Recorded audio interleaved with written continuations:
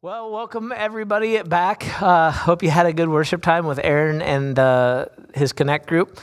So last week we were talking about becoming the bride and becoming the church during changing times, because there's just absolutely no doubt about it. And Bob Dylan probably said it best when he said, "The times they are a changin'." I keep telling John I should make a coronavirus playlist so that we can just listen to it. And I think number one on the playlist would be "It's the End of the World as We Know It" and "I Feel Fine" by REM. The second one would maybe be "I Wish We'd All Been Ready," the DC Talk version. And then just recently I started thinking probably another one on that list would be "True Colors," "Shining Through" by Cyndi Lauper, because now that all the salons are closed and barbershops, I think you're going to start to see true colors shining through. And we're going to find out a whole bunch of new hair colors that have always been there. I don't know. I'm probably never going to make a coronavirus playlist because that would be really weird. But if you were going to make a coronavirus playlist, what would be on it? You can post it on the comment section below.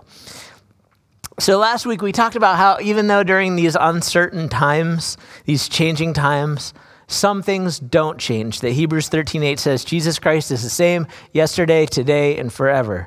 The fact of Matthew 28:18-20, the Great Commission, that Jesus came and told the disciples, "I have been given all authority in heaven and on earth. Therefore, go and make disciples of all the nations, baptizing them in the name of the Father and the Son and the Holy Spirit. Teach these new disciples to obey all of the commands that I have given you, and be sure of this, I am with you always, even to the end of the age." The fact that Jesus still has all the authority, the fact that Jesus will always still be with us, and the fact that our mission is still the same, obeying Christ's commands and making disciples. Also, Psalm 103:17, "But the love of the Lord remains forever with those that fear him." 1 Corinthians 13:13, that three things will last forever: faith, hope, and love, but the greatest is love. That in these times, when people in our world have very little faith, very little hope, very little love, that we need to be sharing why even though everything is changing, why we still have our faith, we still have our hope, and why our love remains strong. And that's because of Jesus, who is alive, and his Spirit is alive within us, so that we have faith, hope, and love, even though there's so many without it. There's other things that don't change that the Bible talks about. In Isaiah 48, it says that the word of the Lord remains forever. In Psalm 81:15, it says those who hate the Lord would cringe before him, and their punishment would last forever. The fact that hell is real, the fact that punishment does last forever, and that should be motivating us to share the love of Christ with people and with those we love around us. There's more. Let me encourage you with this. And just a reminder, by the way, to be encouraging one another, to be calling one another, checking in on one another, shooting each other a Facebook message, encouraging one another. Let me encourage you with some of this. Psalm 89:2 says, "Your unfailing love will last forever. Your faithfulness is as enduring as the heavens." Isaiah 51:6, "But my salvation will last forever. My righteousness will never fail." Daniel 4:3, "How great are his signs, how powerful his wonders. His kingdom will last forever, and his rule throughout all generations." 1 Peter 1:23, "For you have been born again, but not to a life that will quickly end. Your new life will last forever because it comes from the eternal living Word of God." And then there's this one. These are a couple good verses to memorize right now. So I'm challenging you. Memorize these verses. When you've memorized them, when you have them to memory, post it on the comment section below. Just say, I memorized it, because these are great verses to know right now. Here's some encouragement for you. 2 Corinthians 4:17 and 18. For our present troubles are small and won't last very long. Yet they produce for us a glory that vastly outweighs them and will last forever. So we don't look at the troubles we can see now. Rather, we fix our gaze on things that cannot be seen. For the things we see now will soon be gone, but the things we cannot see will last forever. That our present troubles, they're small. They're not going to last forever. You can hold on to that. You can share that. So with God, there are some things with God that will never change. There are things that will last forever. And we can hold tight to those promises when things are changing and it feels like things won't last. But while those things will always, always, always remain the same, the world around us will always be changing. And while the message and the mission of the church never changes, the church and what it looks like can change and does change and will change. That even in the book of Acts, as you see the church experiencing changes, persecution is moving them out of Jerusalem, and as Gentiles, as non-Jewish people, begin joining the church. They have to change and deal with how the things around them are changing, how the things that they're used to are changing as Jewish people. In Acts 10:28, he said to them, "You're well aware it's against our law for a Jew to associate or visit a Gentile, but God has shown me that I should not call anyone impure or unclean." Before the whole Christian thing happened, before the Spirit came, before Jesus raised from the dead, Jewish people and Gentile people, non-Jewish people, they didn't even associate with each other. That had to change. Another thing that had to change was the idea and the tradition of circumcision. In Ephesians 2:11, it says, Paul's talking to the Gentiles. He says, "Don't forget that you Gentiles used to be outsiders. You were even called uncircumcised heathens by the Jews, who were proud of their circumcision, even though it affected only their bodies and not their hearts." Another verse about that is in 1 Corinthians 7:19. He says, "Circumcision is nothing, and uncircumcision is nothing. Keeping God's commands is what counts." They had to change what they knew about food. In Acts 10:11-15, this is Peter. This is happening to Peter. That he saw heaven open, something like a large sheet being let down to earth by its four corners. It contained all kinds of four-footed animals, as well as reptiles and birds. And a voice told him, "Get up, Peter, kill and eat." And these were things that Jews were not allowed to be eating. "Surely not, Lord," Peter replied. "I've never eaten anything impure or unclean." The voice spoke to him a second time. "Do not call anything impure that God has made clean." So what Peter had done his entire life, what he had been used to and what had been part of his normal devotion to God, his normal religious experience, God said has to change. So in a time and in a world where everything is just changing so rapidly, and in a time where because of what is going on, the church is changing rapidly, at least for a little while, how do we navigate these changes as a church family? What do we do? What do we not do? In a time where so much of what we're used to doing as a church, what some of us have done, we're like Peter, we've done this all our lives. That's what we're used to. It's what we've been used to is a part of how we live out our devotion to God. when that's no longer available to us, what do? It's an answer I think we're all kind of trying to figure out right now. And I think the answer to that question is pointed to in the 1 Corinthians passage that we read just a couple of minutes ago. 1 Corinthians 7:19.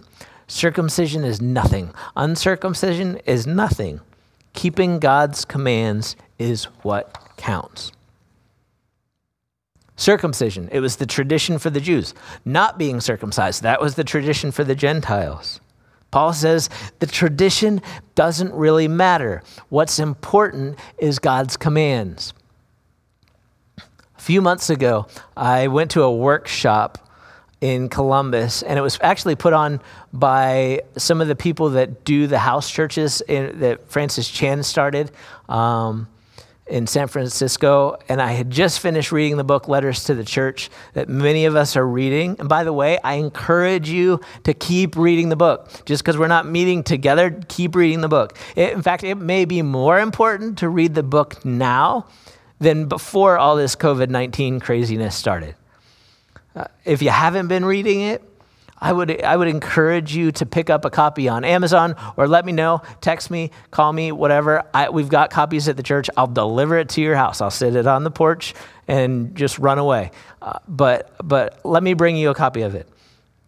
But in chapter 9 of the book, he talks about how their church are a bunch of house churches and how that works, how they do these house churches.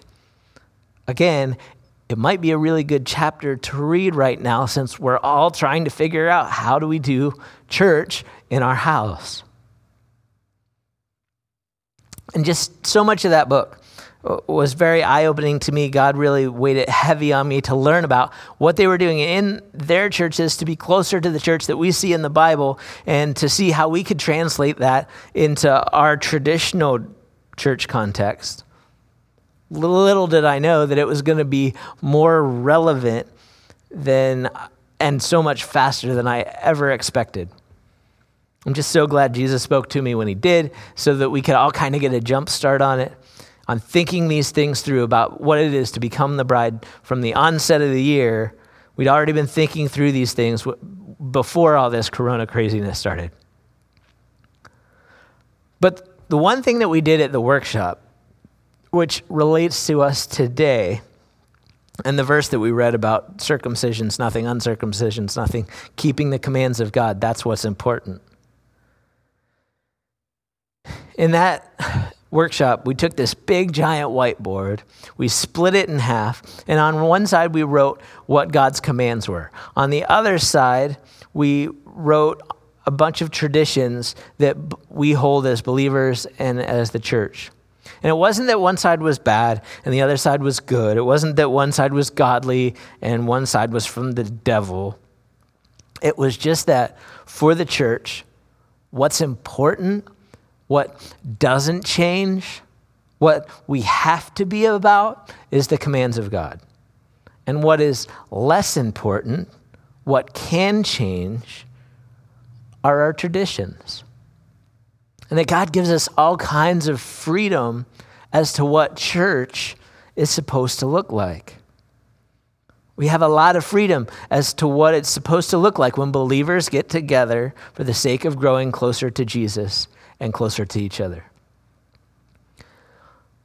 And so because we're in this season where most of our traditions are changing and we're trying to think through like, okay, what do we do?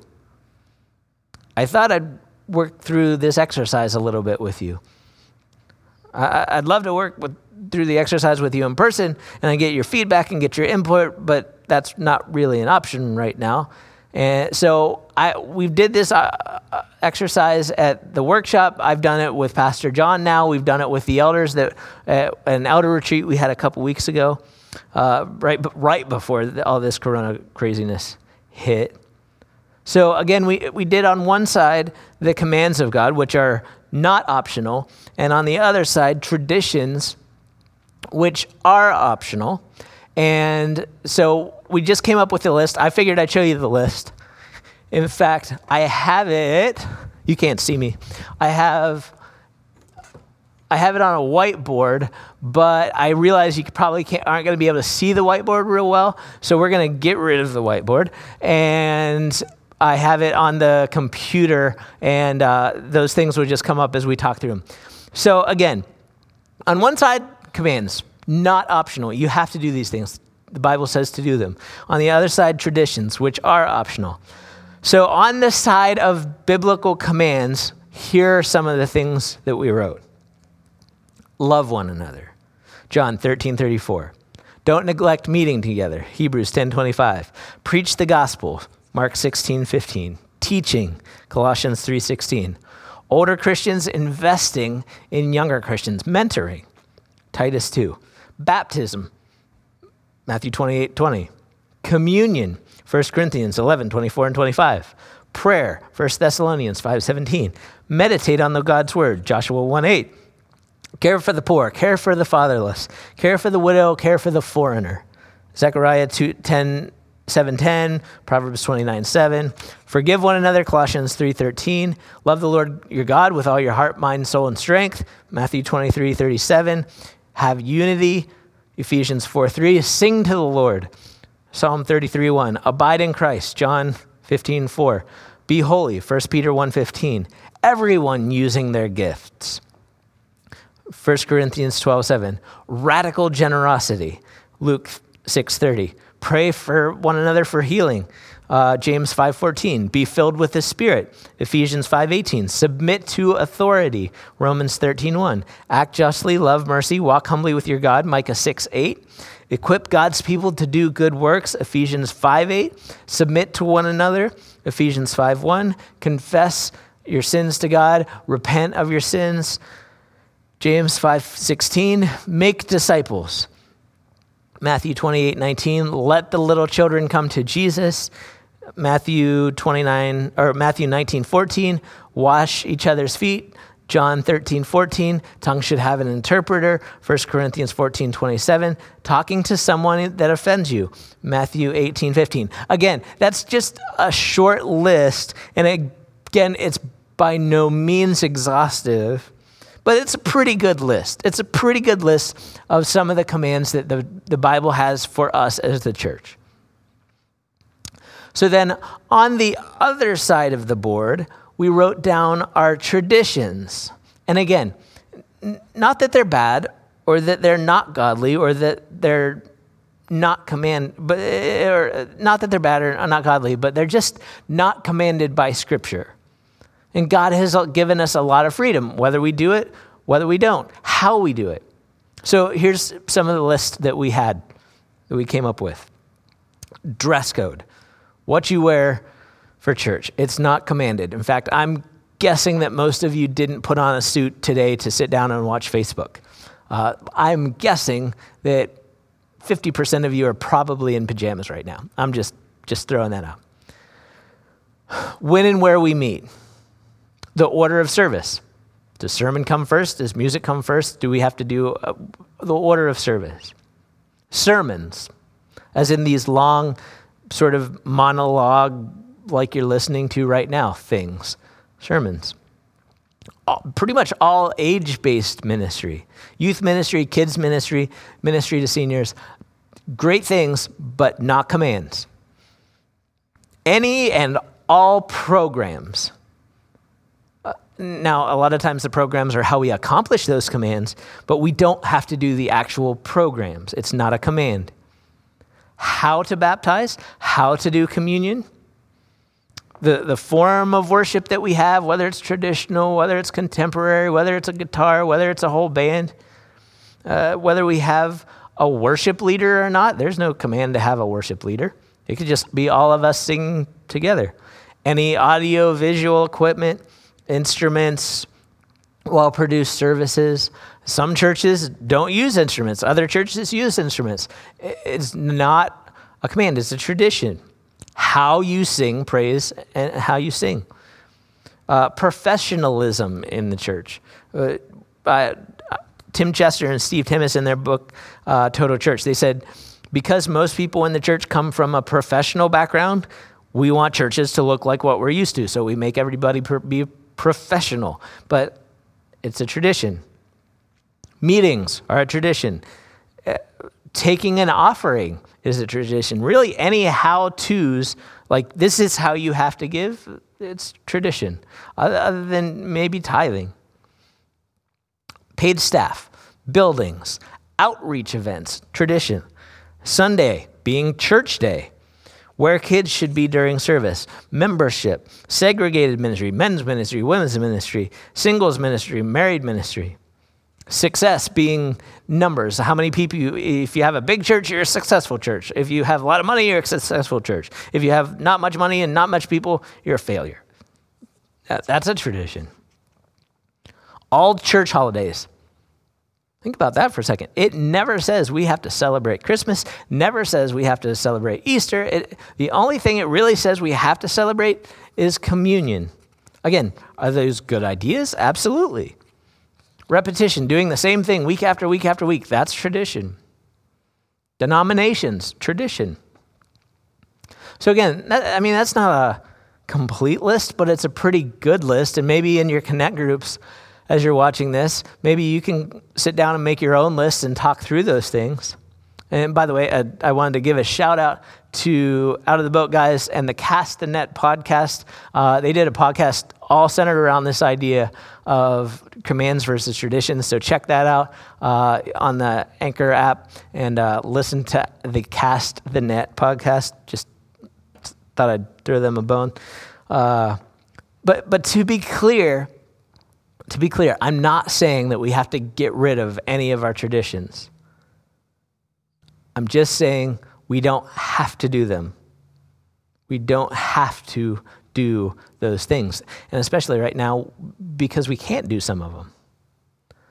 I'm saying that as the church experiences change, if those things would change or have changed, it's okay. But here is the problem. So many times we elevate our traditions to the level of commands. Sometimes we even place our traditions ahead of God's commands, and that's where we get ourselves into trouble. I'll give you a couple for instances. Easter. The Bible doesn't command us to celebrate it. Do we? Yes. Is it a good idea? Yes. Are we going to celebrate it this year?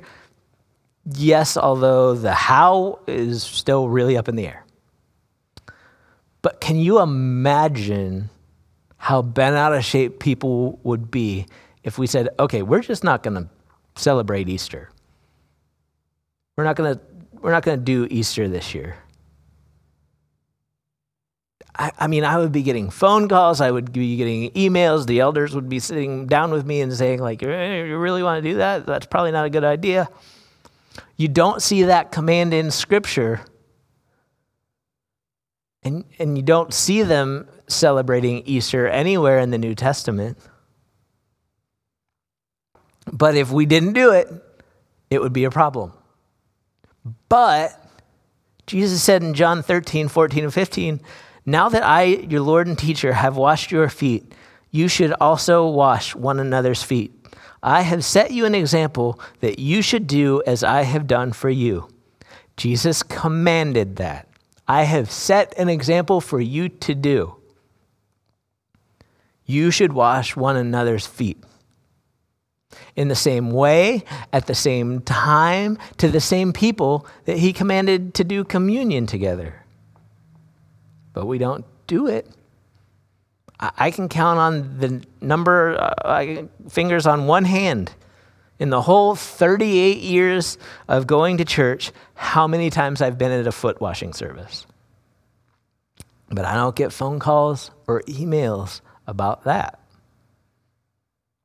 Jesus commanded that if someone sins against you, you should go to that person privately in Matthew 18. How often does that happen? You want to guess how many times people come to complain about something that somebody did? But then I say, well, hey, did you talk to them about it? They haven't. You want to guess how well that command gets lived out? Didn't think so. Don't worry, I'm fine. Dry throat.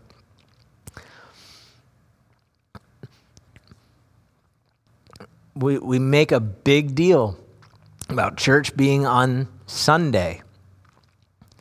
But do we see that command anywhere in Scripture? That church has to be on Sunday? Do you see the early church celebrating church on Sunday? Nope. The only thing that the Bible commands is to have a Sabbath day, a day of rest. Keep it holy, set it apart. And yet, how well do we do that? Has the tradition surpassed the command? There's plenty of commands for communion. It's funny how churches do. I mean, in Matthew 2:42, they have communion in each other's homes. You see them having communion all throughout the New Testament. But just a few weeks ago, Pastor Bruce was at a church preaching for them, and he wasn't allowed to serve communion. He'd been a pastor for 30 plus years, but he wasn't allowed to serve communion because it didn't fit with their tradition. Commands of the church versus traditions of the church. You know, Jesus actually had something to say about that kind of thing. This is Mark chapter 7, verses 1 to 13. One day, some Pharisees and teachers of religious law arrived from Jerusalem to see Jesus. They noticed that some of his disciples failed to follow the Jewish ritual of hand washing, where you dip your hands in water and then let them drip off. The Jews, especially the Pharisees, do not eat until they've poured water over their cupped hands as required by their ancient traditions. Similarly, they don't eat anything from the market until they've immersed their hands in water. But this is one of the many traditions they have clung to, such as their ceremonial washing of cups, pitchers, and kettles. So the Pharisees and teachers of the religious law asked him, "Why don't your disciples follow our age-old tradition? They eat without first performing the hand-washing ceremony." Jesus replied, "You hypocrites. Isaiah was right when he prophesied about you, for he wrote, 'These people honor me with their lips, but their hearts are far from me. Their worship is a farce, for they teach man-made ideas as commands from God. For you ignore God's law and substitute your own tradition.' Then he said, 'You skillfully sidestep God's law in order to hold on to your own tradition. For instance, Moses gave the law from God, honor your father and mother, and anyone who speaks disrespectfully of a father or mother must be put to death. But you say it's all right for people to say to their parents, sorry, I can't help you, for I vowed to give to God what I would have given to you. In this way, you let them disregard their needy parents. And so you cancel the word of God in order to hand down your own tradition.' And this is just only one example of many others." Jesus is upset. He said, you ignore God's law and substitute your own traditions. He said, you skillfully sidestep God's law in order to hold on to your own tradition. You cancel the word of God in order to hand down your own tradition.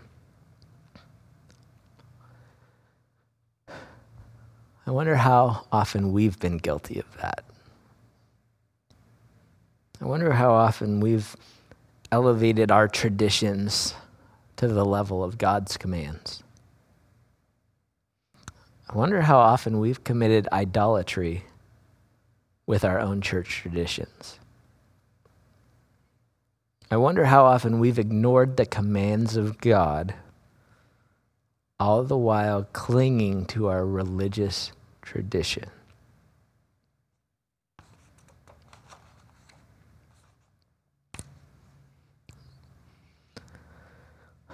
You know, it's upsetting when things that you know, things that you're used to, it's upsetting when what you know changes. It's upsetting when the way that we've always done things change? Maybe our whole lives have to change. And when it comes to the church right now, I think we're pretty much all there. We don't have our building. We don't have our programs. We don't have our age-based ministry like we usually do. We're changing how we do offering, how we do worship, how we sing, how, the praise, the instruments that we use. We're changing how we do communion. By the way, communion next week. Grab it. We'll all take it together, even if it's online. How we do events, membership, sermons. It's all changing right now. But so much of the stuff that's changed, so much of what we're missing right now, it's our tradition. The good news is that God has allowed us a great deal of freedom as to what church looks like.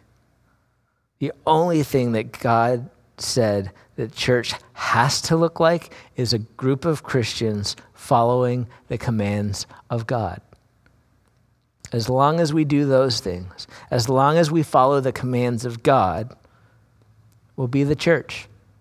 We'll continue to grow. We'll thrive. But it's easy. It's easy in times like these to forget to follow those commands. When our traditional ways of following them just aren't there to just kind of lazily say, well, I guess we can't do those things right now. I guess we can't, meet together to encourage each other. We have to practice social distancing, and so we don't even pick up the phone. What if this is part of God's refining process for us? Part of God's refining process for you and for me?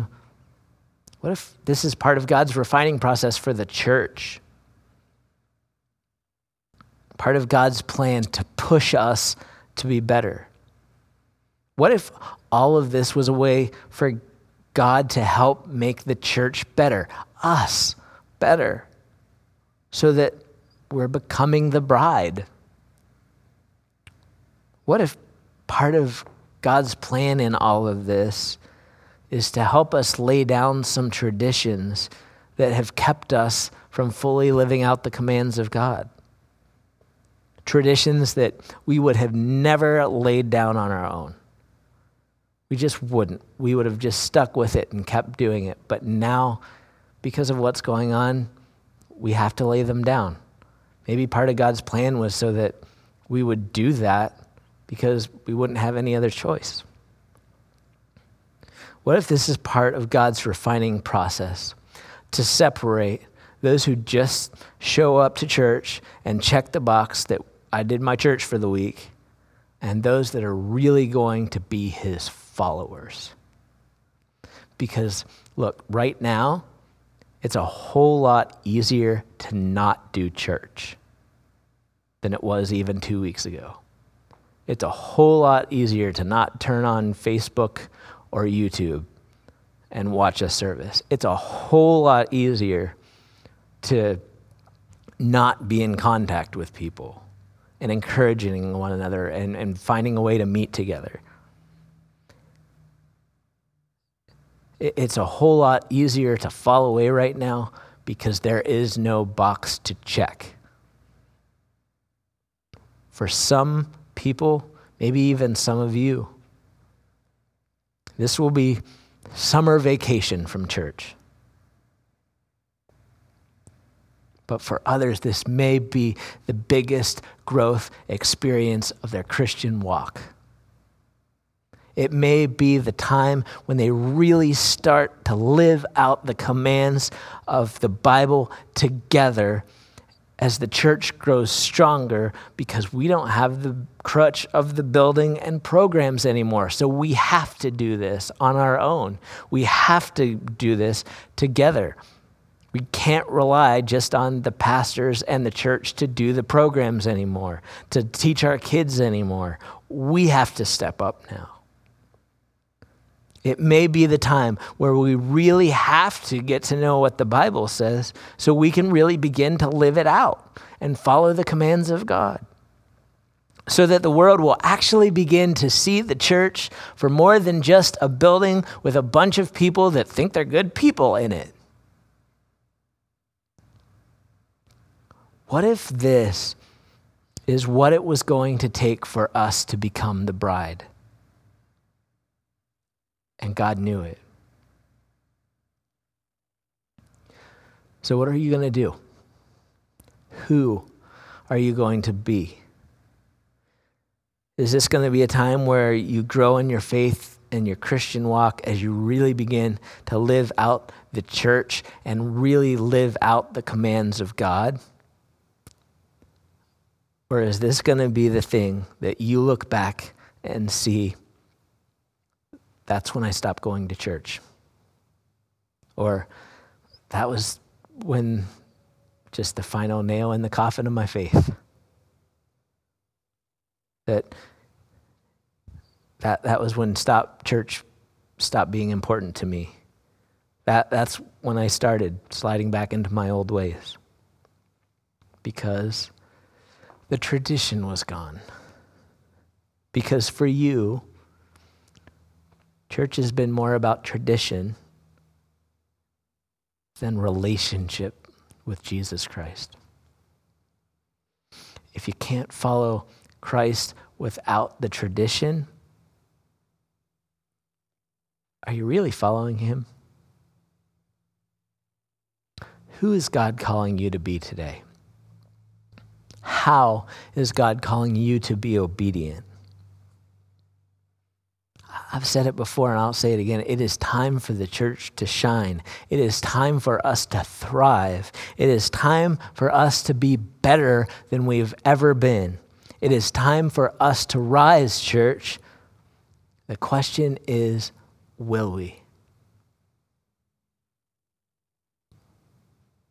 Without all our tradition around us and what we're used to and what's normal, will we? It's funny, this week in my personal devotion time, I was reading in John chapter 4, Jesus' conversation with the woman at the well, but part of the conversation jumped out at me in a new way. This is John chapter 4, verses 19 to 24. Sir, the woman said, you must be a prophet. So tell me, why is it that you Jews insist that Jerusalem is the only place of worship? Why is that your traditional place of worship? While we Samaritans claim that it is here at Mount Gerizim where our ancestors worship, our tradition. Jesus replied, believe me, dear woman, the time is coming when it will no longer matter whether you worship the Father on this mountain or in Jerusalem. The time is coming, Jesus says, where it won't matter where you worship. You Samaritans know very little about the one you worship, while we Jews know all about him, for salvation comes through the Jews. And then I'll just close with these two last verses that Jesus says to her. But the time is coming. Indeed, it is here now, when true worshipers will worship the Father in spirit and truth. The Father is looking for those who will worship him that way. For God is a spirit, so those who worship him must worship in spirit and in truth. Let's pray.